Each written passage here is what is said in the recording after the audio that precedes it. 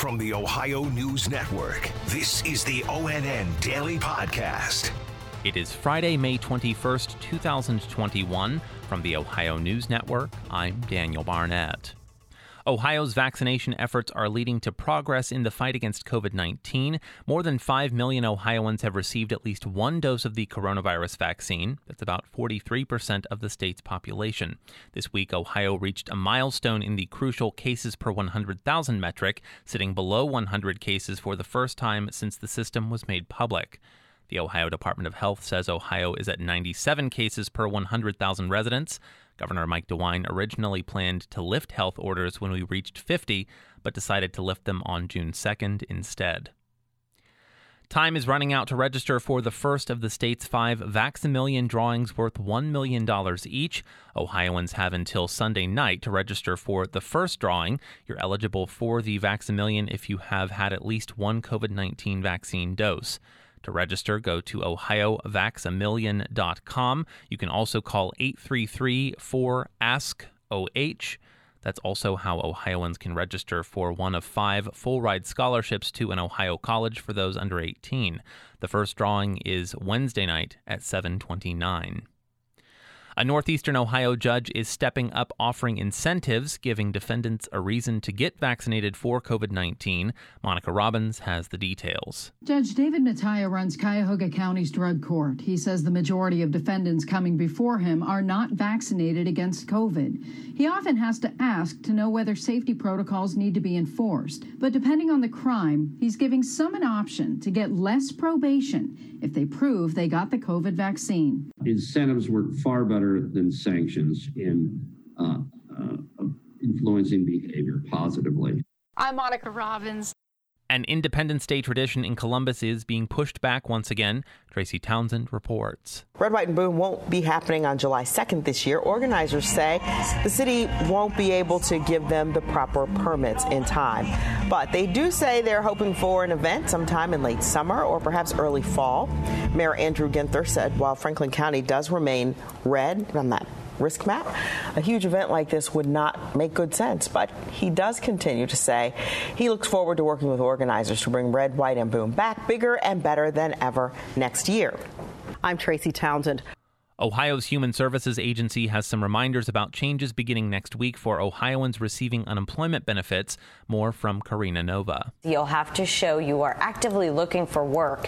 This will be the first time the requirement has been in place since the beginning of the pandemic. And in just over a month, the state will opt out of the national $300 unemployment boost. Karina Nova, ONN News. A multi-county chase ended in a crash near Columbus early this morning. The Ohio State Highway Patrol reports that a trooper attempted a traffic stop near Polaris Fashion Place in Delaware County that quickly transformed into a high-speed pursuit. The chase led authorities into Franklin County, where it ended with a crash on U.S. Route 23 on the north side of Columbus. The crash resulted in U.S. 23 being closed for at least an hour. Troopers say one person is in custody, but no other details have been released. A former Central Ohio teacher's aide accused of sex with a student is answering to those charges. Yolanda Harris reports. Mandy Davis was arraigned and bond was set at $250,000. The Pickaway County Sheriff says a worker reported an odd relationship between the 33-year-old and a student. So an investigation began and Davis was arrested on charges including rape. Davis worked at Tays Valley Middle School and has since been fired. I'm Yolanda Harris. The mayor of Ohio's capital city has taken a pledge to make Columbus a safer community. Andrew Kinsey has more. Columbus Mayor Andrew Ginther signing a pledge to help reduce crime in Columbus. This year, crime numbers in the city are on pace to break records. The mayor was joined by the National Center for Urban Solutions and the group My Brother's Keeper. Pledge to be uplifting to my brothers. I pledge to be uplifting to my brothers. And not bear arms or kill them. And not bear arms or kill them. I'm Andrew Kinsey.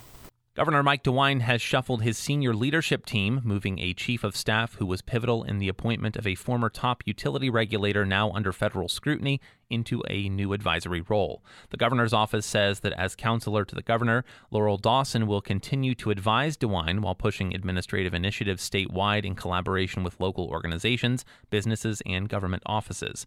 Policy Director Michael Hall becomes the new chief of staff. Dawson helped screen Sam Randazzo, who DeWine appointed as chair of public utilities in Ohio. Randazzo later resigned under a cloud. Tuition will increase next year for incoming freshmen at The Ohio State University. More from Tracy Townsend. The Board of Trustees announced in-state freshmen will see an increase of more than $400, but returning students will not see an increase, thanks to the Ohio State tuition guarantee. Out-of-state students will pay about $1,100 more. This is a 3.9% increase for in-state students and a 5% increase for those who are coming from out-of-state, which are both on par, we're told, with last year. I'm Tracy Townsend.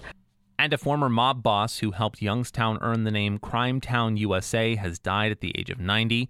Lenny Strollo's crime career ended in the 1990s when he agreed to testify at the federal trial of 3 men tasked with killing businessman and rival Ernie Biondillo.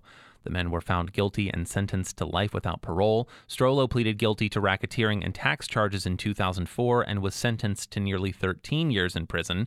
He was released in 2012. Mahoning County prosecutor Paul Gaines, who Strollo's organization tried to kill, told The Vindicator, quote, "His passing is an end of an era," end quote. Special thanks to affiliate stations WBNS-TV in Columbus, WKYC-TV in Cleveland, and WTOL-TV in Toledo for their contributions to today's newscast. I'm Daniel Barnett on the Ohio News Network. This has been the ONN Daily Podcast, a production of Radio Ohio Incorporated on the Ohio News Network.